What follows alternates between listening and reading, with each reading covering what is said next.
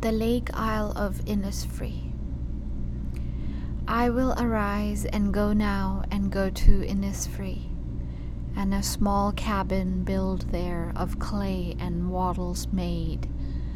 9 bean rows will I have there, a hive for the honey bee, and live alone in the bee-loud glade. And I shall have some peace there, for peace comes dropping slow, dropping from the vales of the morning to where the cricket sings. There midnight's all a glimmer, and noon a purple glow.